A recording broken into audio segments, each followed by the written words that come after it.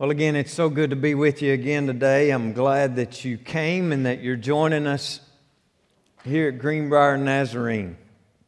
I also want to welcome those who are watching online this morning. We're thrilled that you chose to worship with us as well today. Turn with me in your Bibles this morning to Matthew chapter 5. Matthew chapter 5. And while you're finding that today, I just want to remind you that during these times of being careful about germs, we're not passing the offering plate, but there are baskets at the back of the sanctuary available for you to worship with your tithes and your offerings, and we're grateful and thankful for those that have. Well, the holidays are approaching. We're at tree count, what now, Nuke? 7 maybe, I think we have up at this point. But we celebrate big, the holidays big at our house. And with the holidays coming up, we always want to put in front of you opportunities to be a blessing to other people during the holiday season. We have all been so blessed, and we talk about a lot around here that we've been blessed to be a blessing to others. And so just a reminder, our Operation Christmas Child shoebox drive will continue through November 23rd, and our goal is 425 boxes. So we encourage you, get those boxes, get them filled, and have them back here by the 23rd. We're also a drop-off location for our community, which means everybody in our community that is packing a shoebox has the opportunity they can bring them here instead of having to take them to Conway or somewhere else. And so that will begin a week from tomorrow. On November 16th through November 23rd will be a drop-off location. We need volunteers to staff that. There are different hours throughout the day that we've been asked to be open to receive those. And so if you go to our Connection Center out there to your left, there's a sign-up sheet that shows the available times and hours that you could assist us with doing that, and we appreciate it. And then as Hunter mentioned earlier, the 50 Thanksgiving food boxes, we appreciate those that have already taken those, but we need those in next Sunday in order to be delivered to the school. Well, this morning I'm excited again to be in this series that we're doing, taken from the Beatitudes. Here at the start of Matthew chapter 5, the Beatitudes are these opening verses of a very familiar, a very famous sermon by Jesus that's called the Sermon on the Mount. And basically these Beatitudes that we're given, that Jesus uses as basically an introduction to his sermon, is basically what it looks like to live our lives being like Jesus. We've been talking about the building blocks as we've gone through them, the attitudes, if you will, the characteristics and the qualities of someone who's a follower of Christ. Jesus says, this is what it looks like to be a follower of Jesus. This is being like Jesus. And 9 times here in these Beatitudes, in this introduction to this sermon, Jesus repeats the statement 9 different times, blessed. He speaks to this blessing. You are blessed when you live your life according to these principles. You are blessed when you are being like Jesus. And this blessing that we've seen, what he speaks to in this blessing, it's this blessing of having this true joy in our life. This peace that Scripture talks about that passes all understanding. This blessing of real happiness that comes from living your life according to the way that Jesus lays it out here for us. And it's a joy and a happiness that will not be dependent upon your circumstances. It's this joy and this happiness that will not be dependent upon how much money you have in your bank account this week. It's this peace and this joy and this blessing and this happiness that is not dependent upon your living conditions. It's this joy and happiness and peace in your life that is not dependent upon who our president is.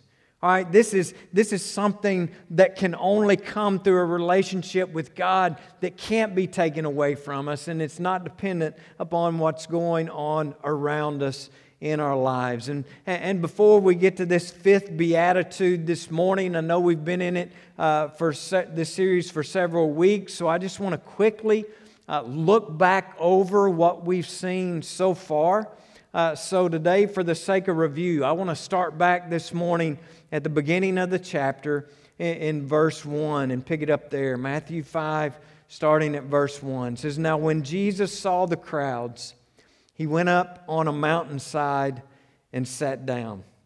And last week, David Simmons shared with me that they had been to the Holy Land, and they had an opportunity to visit this place where it's believed where Jesus preached this Sermon on the Mount. He showed me a picture of it, and it was exactly what you would expect it to look like. It was this beautiful green hillside that you can just picture Jesus there and the followers there with Him, and you can picture that in your mind. But He went up on a mountainside and He sat down, and His disciples came to Him, and He began to teach them. And He said, "Blessed are the poor in spirit, for theirs is the kingdom of heaven." And we learned that the poor in spirit is not referring to people who are broke, right? It's not referring to people who don't have any money. The poor in spirit are the people who basically die to self. They come broken and they come humble before God, understanding their great need and their great desire for God, because often we don't get to that place of brokenness until we've tried to fix everything on our own. Right? We don't usually get to that place of brokenness until we have exhausted all of our ideas, all of our plans, and everything else. And we come to this understanding that, you know what, we can't depend on ourselves. We can't depend on those around us. We can only depend on God. And so we come before Him poor in spirit, broken and humble, understanding our great need for God. And that's the first building block in the foundation of faith in Jesus. And He says, and they will receive the kingdom of heaven. Verse 4, "Blessed are those who mourn, for they will be comforted." This is not a blessing for people who cry, all right?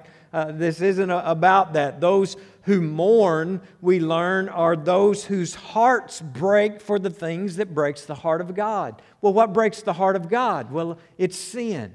And so we will come before Him broken and humble, understanding our need for Him, also mourning our sin, knowing there is nothing we can do about our own sin. We can't cleanse ourselves. We can't forgive ourselves. That only comes through the blood of Jesus Christ. And so our hearts are broken at the sin in our lives. And so we mourn that. Not only our own personal sin, but after our sin has been forgiven, we mourn the sin in the world as well, because that breaks the heart of God. And Jesus promises those who come before Him mourning will be comforted. That's the promise. Verse 5, "Blessed are the meek, for they will inherit the earth." And being meek, we learned, is not being weak.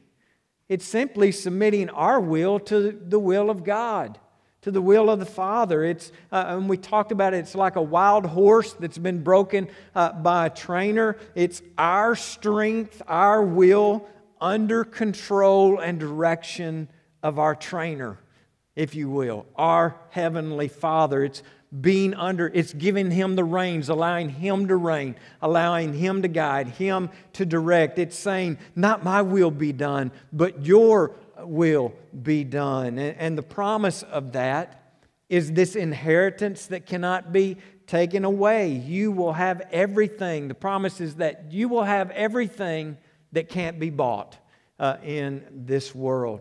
And then last week, in verse 6, we saw, blessed are those who hunger and thirst for righteousness, for they will be filled. Hungering and thirsting for righteousness doesn't mean that we live by this specific set of rules, right? And we've got this checklist that we're somehow checking off because we're good enough to be able to do that. Righteousness is not about having the right conduct or the right behavior. Righteousness only comes to those who have been cleansed by the blood of Jesus and are living a life that is powered by the Holy Spirit. That's what righteousness is. And we talked about this fact that it's this, once you've tasted, once you've got a taste of Jesus and you've seen that He is good, then you will have this daily craving and this hunger for more of Him, for more of His presence, for more of His peace, for more of His happiness. Because once you've got a taste of this righteousness that it talks about here, you want more of that. And you want to experience more of that. And it's only when we hunger and we thirst for Him that we will truly be satisfied. And we will be filled and have a life that is fulfilled. Friends, He is all that we need. He is what we need. And with these first 4 building blocks in place now, we've talked about how each one builds off of the other one. You've laid a great foundation to now become what Jesus wants us to be as we step into the world, to be the light in the darkness. And so we're not finished yet. We've got the first 4 blocks laid. We're not finished yet because He's not finished yet. So let's continue to build on it this morning as we get to Beatitude number 5. We find it here in verse 7. And this is what Jesus has to say to us today. He says, blessed are the merciful, for they will be shown mercy. Blessed are the merciful, for they will be shown mercy. Now, in order to understand who the merciful are, I guess we need to understand what mercy is this morning. So I went to a dictionary to find out how the dictionary defined mercy, and it defined it like this: compassion or forgiveness shown towards someone whom it is within one's power to punish or harm. And when I read that description, when I read that definition out of the dictionary for the word mercy, I thought, what an awesome definition for Jesus, right? What a great description of who Jesus is to those of us who have accepted Him and He's forgiven our sins. And think about it, Jesus was known for His compassion.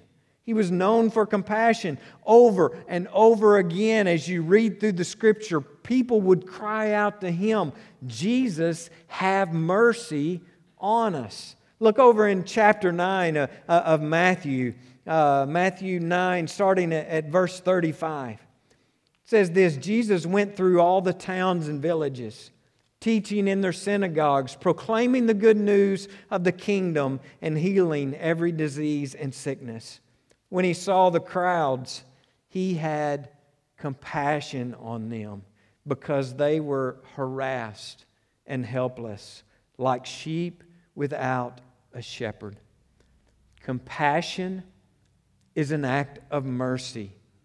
But don't miss the definition here, because mercy is compassion or forgiveness, the dictionary says, shown towards someone whom it is within one's power to punish or harm.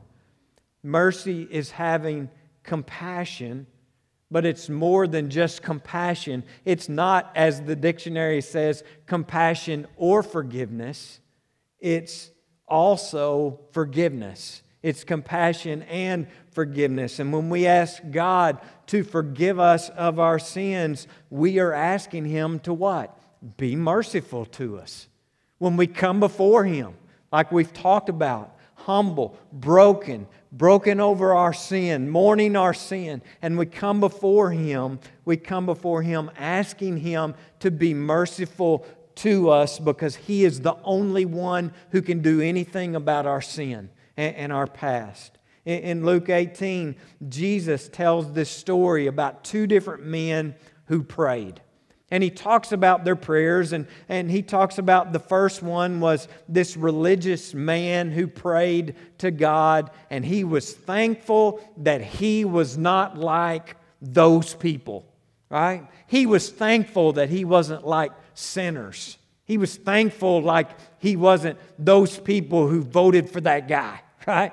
He was thankful that he wasn't like those people. And then Jesus talked about this other man who prayed, and he was a tax collector.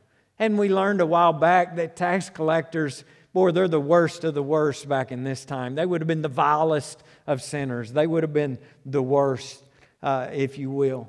And Jesus shared the prayer that the tax collector prayed. It says he stood at a distance.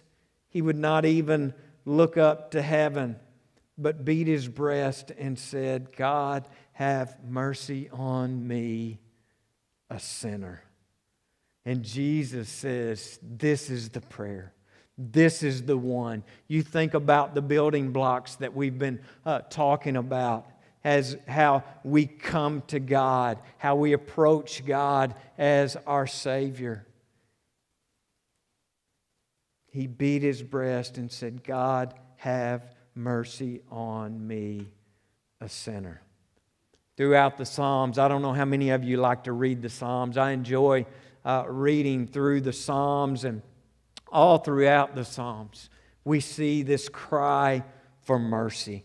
In Psalm 51:1, it says, have mercy on me, O God, according to your unfailing love, according to your great compassion. Blot out my transgressions. Blot out my sin. Do with my sin what only you can do. Psalm 116 verse 1 says, I love the Lord, for He heard my voice. He heard my cry for mercy. Friends, compassion is an act of mercy. But it's more than just compassion. But because think about it, if it's only compassion, then it could become some sort of checklist that we use feeling obligated to help. Let me explain myself. We've got the Thanksgiving food boxes out there. And you're not really that fired up about doing a food box, but man, you don't want to be the only one walking out of church today not carrying one, right? This is the Nazarene Church. We do this every year, so, I better get a food box, or I better grab a shoe box on my way out, Now, that would be, we might say, an act of compassion, but in all reality, were we really compassionate? No, we were just doing it out of obligation. We were just doing it because, we don't want people to think bad of us. All right? And so compassion could be like, some government agency or social service agency. And I'm not saying those things are bad. Those things are important to a lot of people and help the needy. But think about it. Those things are sometimes dictated by law. Sometimes they're regulated, by rules and regulations. So mercy is not just, the act of compassion. Mercy isn't just compassion, and mercy is also forgiveness. But it's also more than forgiveness. If you think about it, because sometimes, we might extend forgiveness just so that we can say we did, right?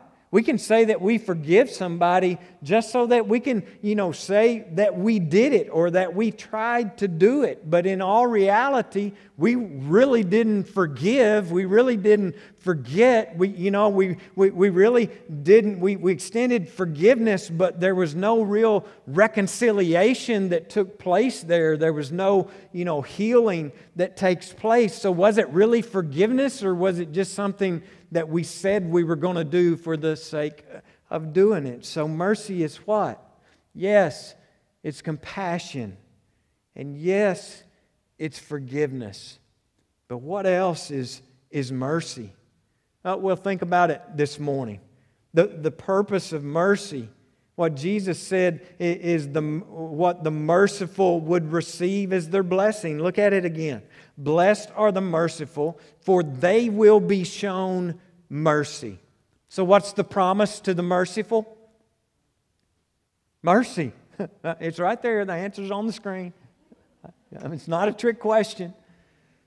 The promise for the merciful from Jesus is mercy.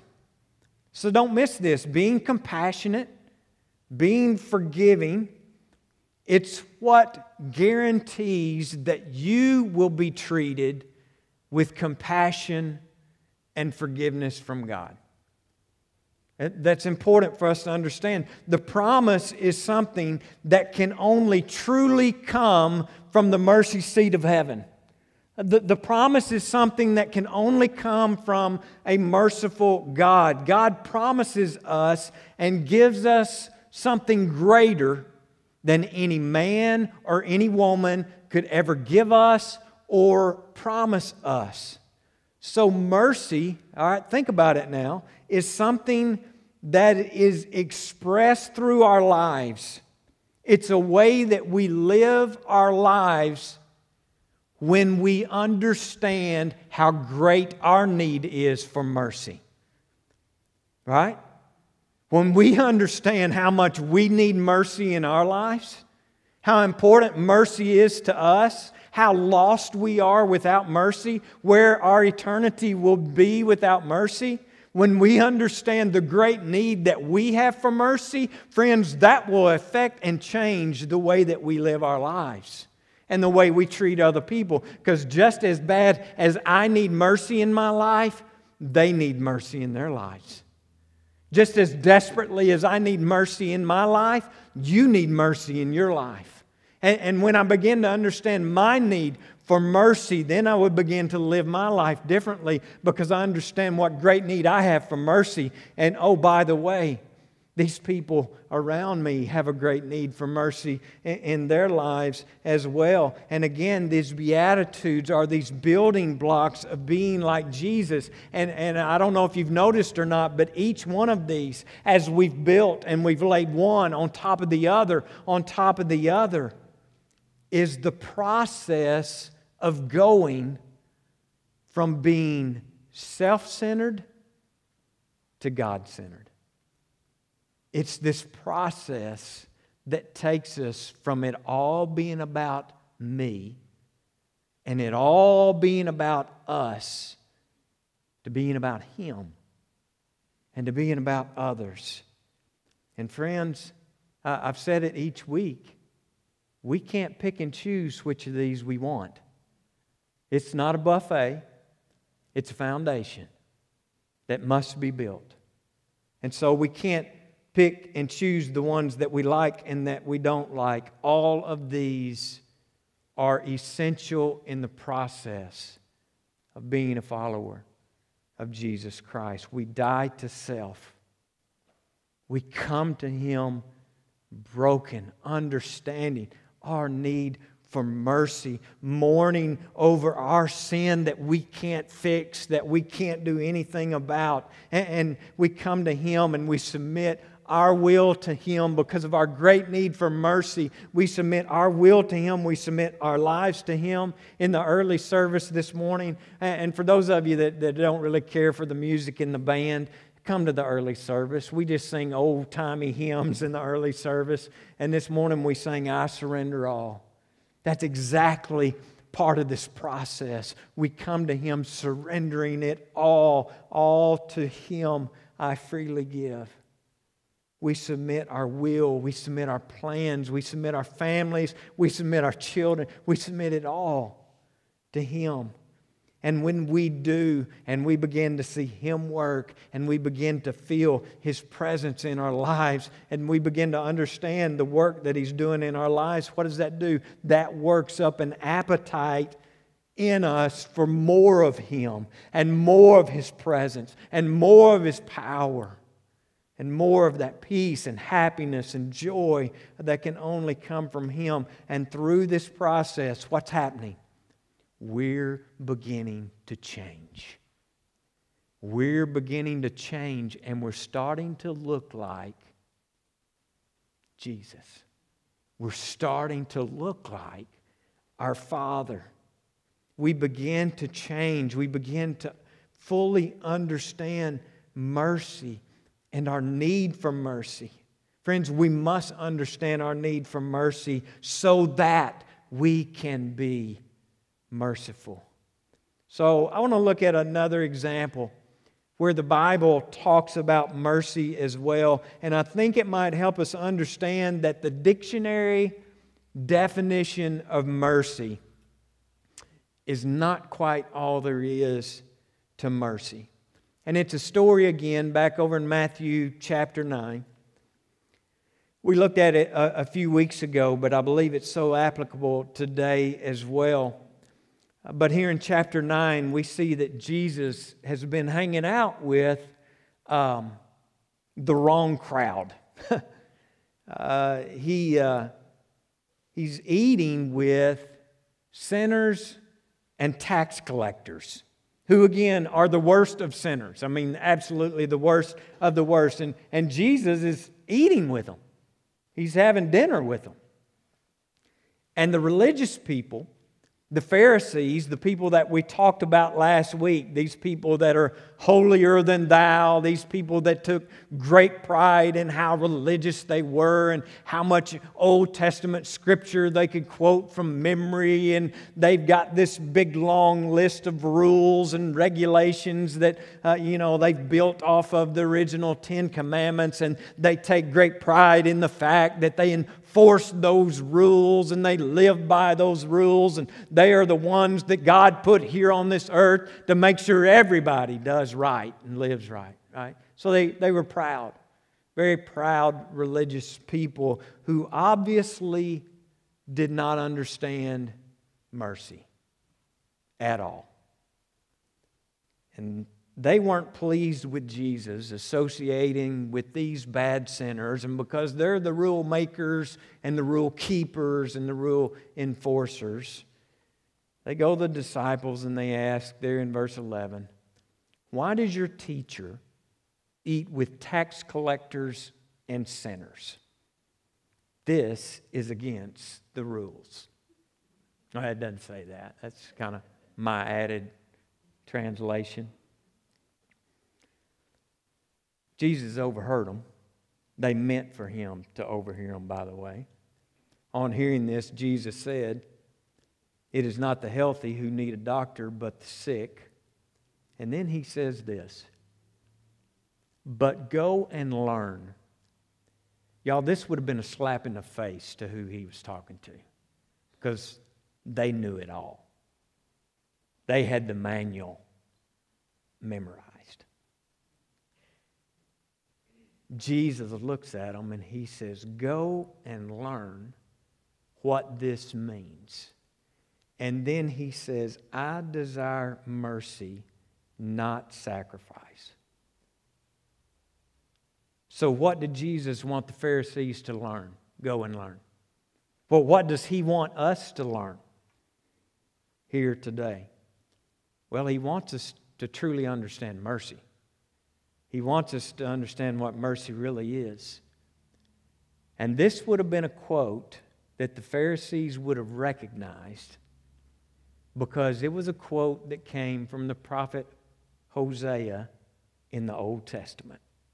And they would have known exactly where Jesus was sending them and the story that was told where this statement came from. And Jesus says, you go back, you read that again, and you find out for yourselves what this means. I'm looking for mercy, not sacrifice. I'm looking for mercy, not religion. Jesus says, this is what I'm looking for, and here's where you can go find out what it is. So let's go there. I mean, doesn't it naturally make you just want to go there and see what it was talking about? So let's go to Old Testament, Hosea. Jesus' quote here comes from Hosea chapter 6, starting at verse 4 is where I want to pick it up this morning. God says, what can I do with you, Ephraim? What can I do with you, Judah? Your love is like the morning mist, like the early dew that disappears. Therefore I cut you in pieces with my prophets. I killed you with the words of my mouth. Then my judgments go forth like the sun. For I desire, here comes the quote, for I desire mercy, not sacrifice, an acknowledgement of God rather than burnt offerings. Now I've underlined the word love here on the screen for you in verse 4 and underlined the word mercy there in verse 6 because scholars tell us that these two words come from the same Hebrew root word. Okay, so they're tied together. They're linked together in the language. And this connection gives us even better insight to what mercy is. And this is something new that I haven't ever really picked up on before and understood. But I think we'll understand it better here in just a second. I've been referring some in this series to the paraphrase version of the Message. I know some people don't like it and are against it, but I just like to read it to get a different perspective sometime and to kind of have it in more common language. So I want to share it with you this morning. The paraphrase version from the Message, this same passage. What am I to do with you, Ephraim? What do I make of you, Judah? Your declarations of love, they don't last any longer than the morning mist and pre-dawn dew. That's why I use prophets to shake you to attention. It's why my words cut you to the quick, to wake you up to my judgment, blazing like light. Here it is. I'm after love that lasts, not more religion. I want you to know God, not go to prayer meetings, go to more prayer meetings. I love that he said that, right? So all that to say this, mercy is compassion, mercy is forgiveness, and Jesus comes along and says, here's the kind of mercy that I want. And I've never noticed that. But you begin to think about it, Jesus is saying, I want mercy. But wait a minute, Jesus is the one who extends us mercy. Jesus is the one who extends us forgiveness. How can we give Jesus mercy? He wants mercy. How can we give mercy? And Jesus comes along here and He says, this is the kind of mercy I want. This is what I'm looking for. This Hebrew connection of love and mercy that's tied together, this speaks to a faithful love. All right, a faithful love. Jesus is saying here, He's not just looking for mercy through our expressions of compassion. He's not just looking for mercy through our expressions of forgiveness, although that is a part of it and how we'll live our life. But what He's looking for is faithful love.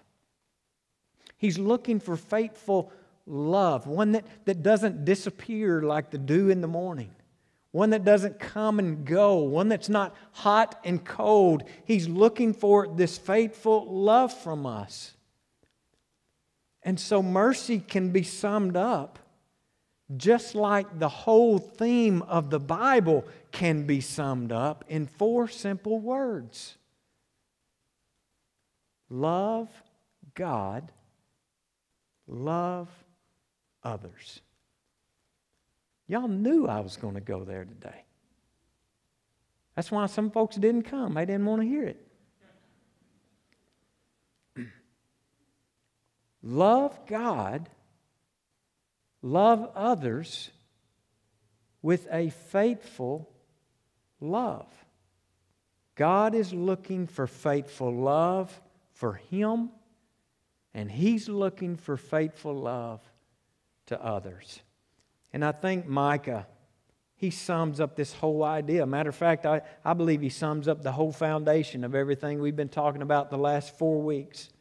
In Micah chapter 6 and verse 8, he says, "And what does the Lord require of you?" What does the Lord require of you? To act justly, and to love mercy, and to walk humbly with your God. Friends, these Beatitudes is building blocks to being like Jesus.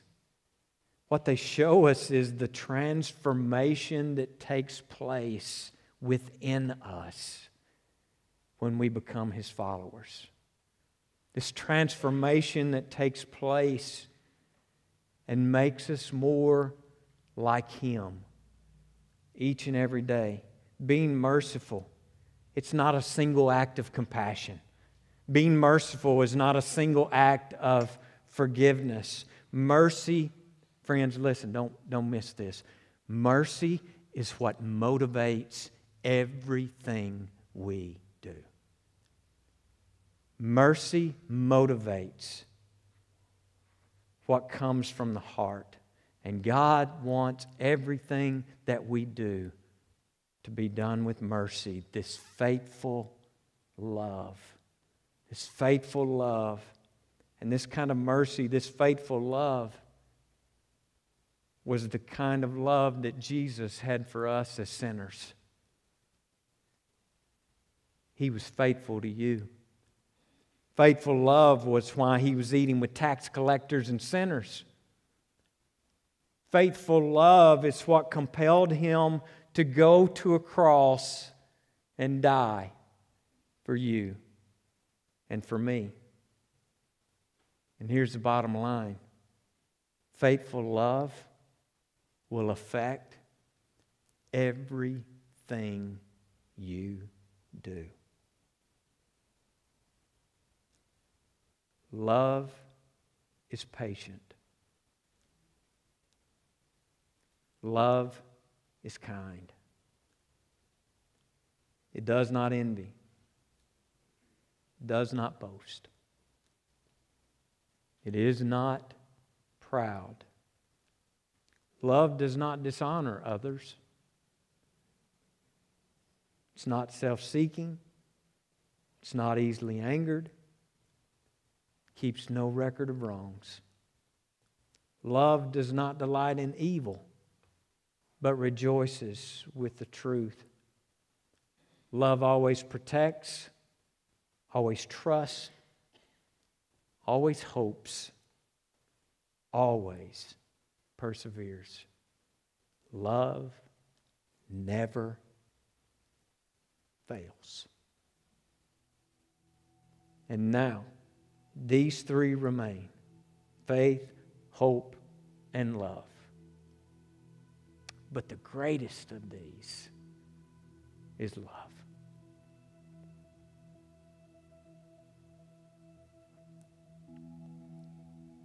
We don't pick and choose. He doesn't want us to love one person this way and love one person another way and love him on another day. It's all faithful love. He doesn't want our love to be fickle. He doesn't want it to be hot and cold, on and off.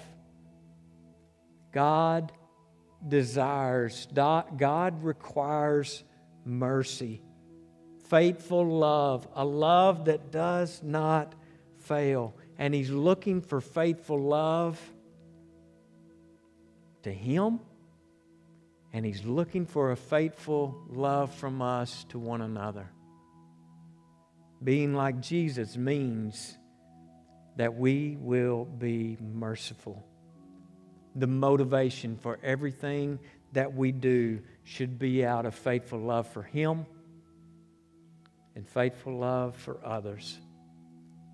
Blessed are the merciful, for they will be shown mercy. This morning we want to close with a time of prayer, and I invite you this morning, if you want to come pray, this altar's open to you. I invite you to come. Maybe you'd like to come pray for a situation going on in your life or your family. Maybe you'd like to come pray about the situation in our nation today. Church, it's our time to shine. It's our time to be light in the darkness. It's our time to share hope. It's our time to be faithful and love. And this morning, if you would like to come and pray, I invite you to come. But let's all join our hearts together as we gather around the mercy seat of Christ. And let's all pray together. If you want to come, please come.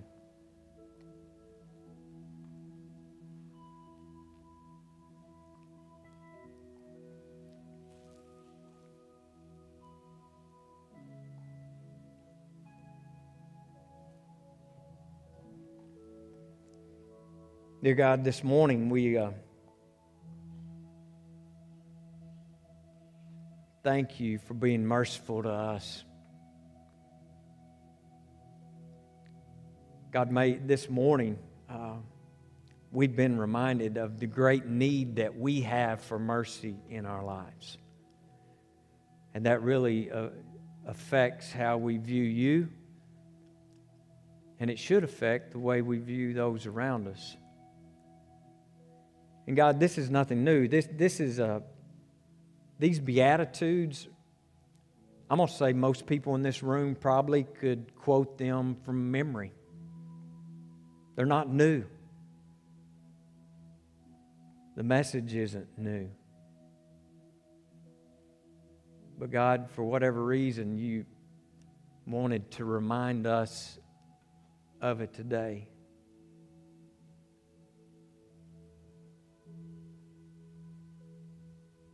God, we need your mercy, we need your grace, and we need your forgiveness in our lives. We need you. We need more of you. God, I need you to work in my life. I need you to totally fill me and transform me into your image, where I can live a life that represents you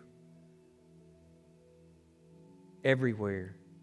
Every day, all day. God, I need the help of your Spirit to do that. I can't do it in my own strength, and no one here can do it in their own strength. God, we desperately need you. And when we understand that changes how we approach so many things in life, especially the way that we approach you. Because we have this great need for you in our lives. Not just as individuals, but God, we need you to be at work in our families. We need you to be at work in our church. We need you to do an amazing and tremendous work in our community. Today, God, we need you to bring hope. We need you to bring strength to our nation today. So divided. We are so divided. And that's not of God. Creating division is not of you, and it shouldn't be of us, God. We're going to get on down here in just a few weeks where you say, blessed are the peacemakers. God, help us to be instruments of peace. Help us to be tools of unity in our world today. Help us to proclaim hope that we have in you. It is more evident and more obvious right now in our nation. And I hope people see this and understand this through the lives that we live, that our hope is in you. You are the only hope that we have. And God, then just to be reminded of how temporary our time here on this earth actually is. That one of these days we're all going to step into eternity. And God, that's convicting. That you've put us here for such a time as this to share that message with those that we go to school with, those that we work with, those in our family that aren't followers. God, you've put us here right now for such a time as this to share your hope, to share the hope that they should have in you, to share love, to share mercy, to share compassion, to share forgiveness. God, I pray that that is what would drive us as we go out from this building and we are literally the church in the community. We're the body of Christ that is going out into the world to be who you called us to be, to do what you've told us to do, to be light in the dark, to bring the good news. Good news. It's great news that we have of Jesus. God, help us to be faithful. Help us to be obedient. Help us with the help of your Spirit. You knew we'd need help. Thank you for providing us the help that we need and the power that comes from your presence in our lives each and every day. God, there are so many people that are going through difficult times. People that are sick, people that are battling cancer, people that have lost jobs, people that are struggling. There's so much going on around us, God. Help us to know how to minister to them. Help us to know how to meet their needs. Help us to be Jesus with skin on in this world today. And we thank you again this morning for loving us, because we know our past, we know our sin, and to think that you would love us anyway and forgive us anyway and extend mercy to us is really kind of shocking to some of us. But yet you did. Thank you for that love. Thank you for what you're doing. And thank you for what you're going to do in the days ahead. And it's in the powerful name of Jesus that we pray and we ask these things. Amen.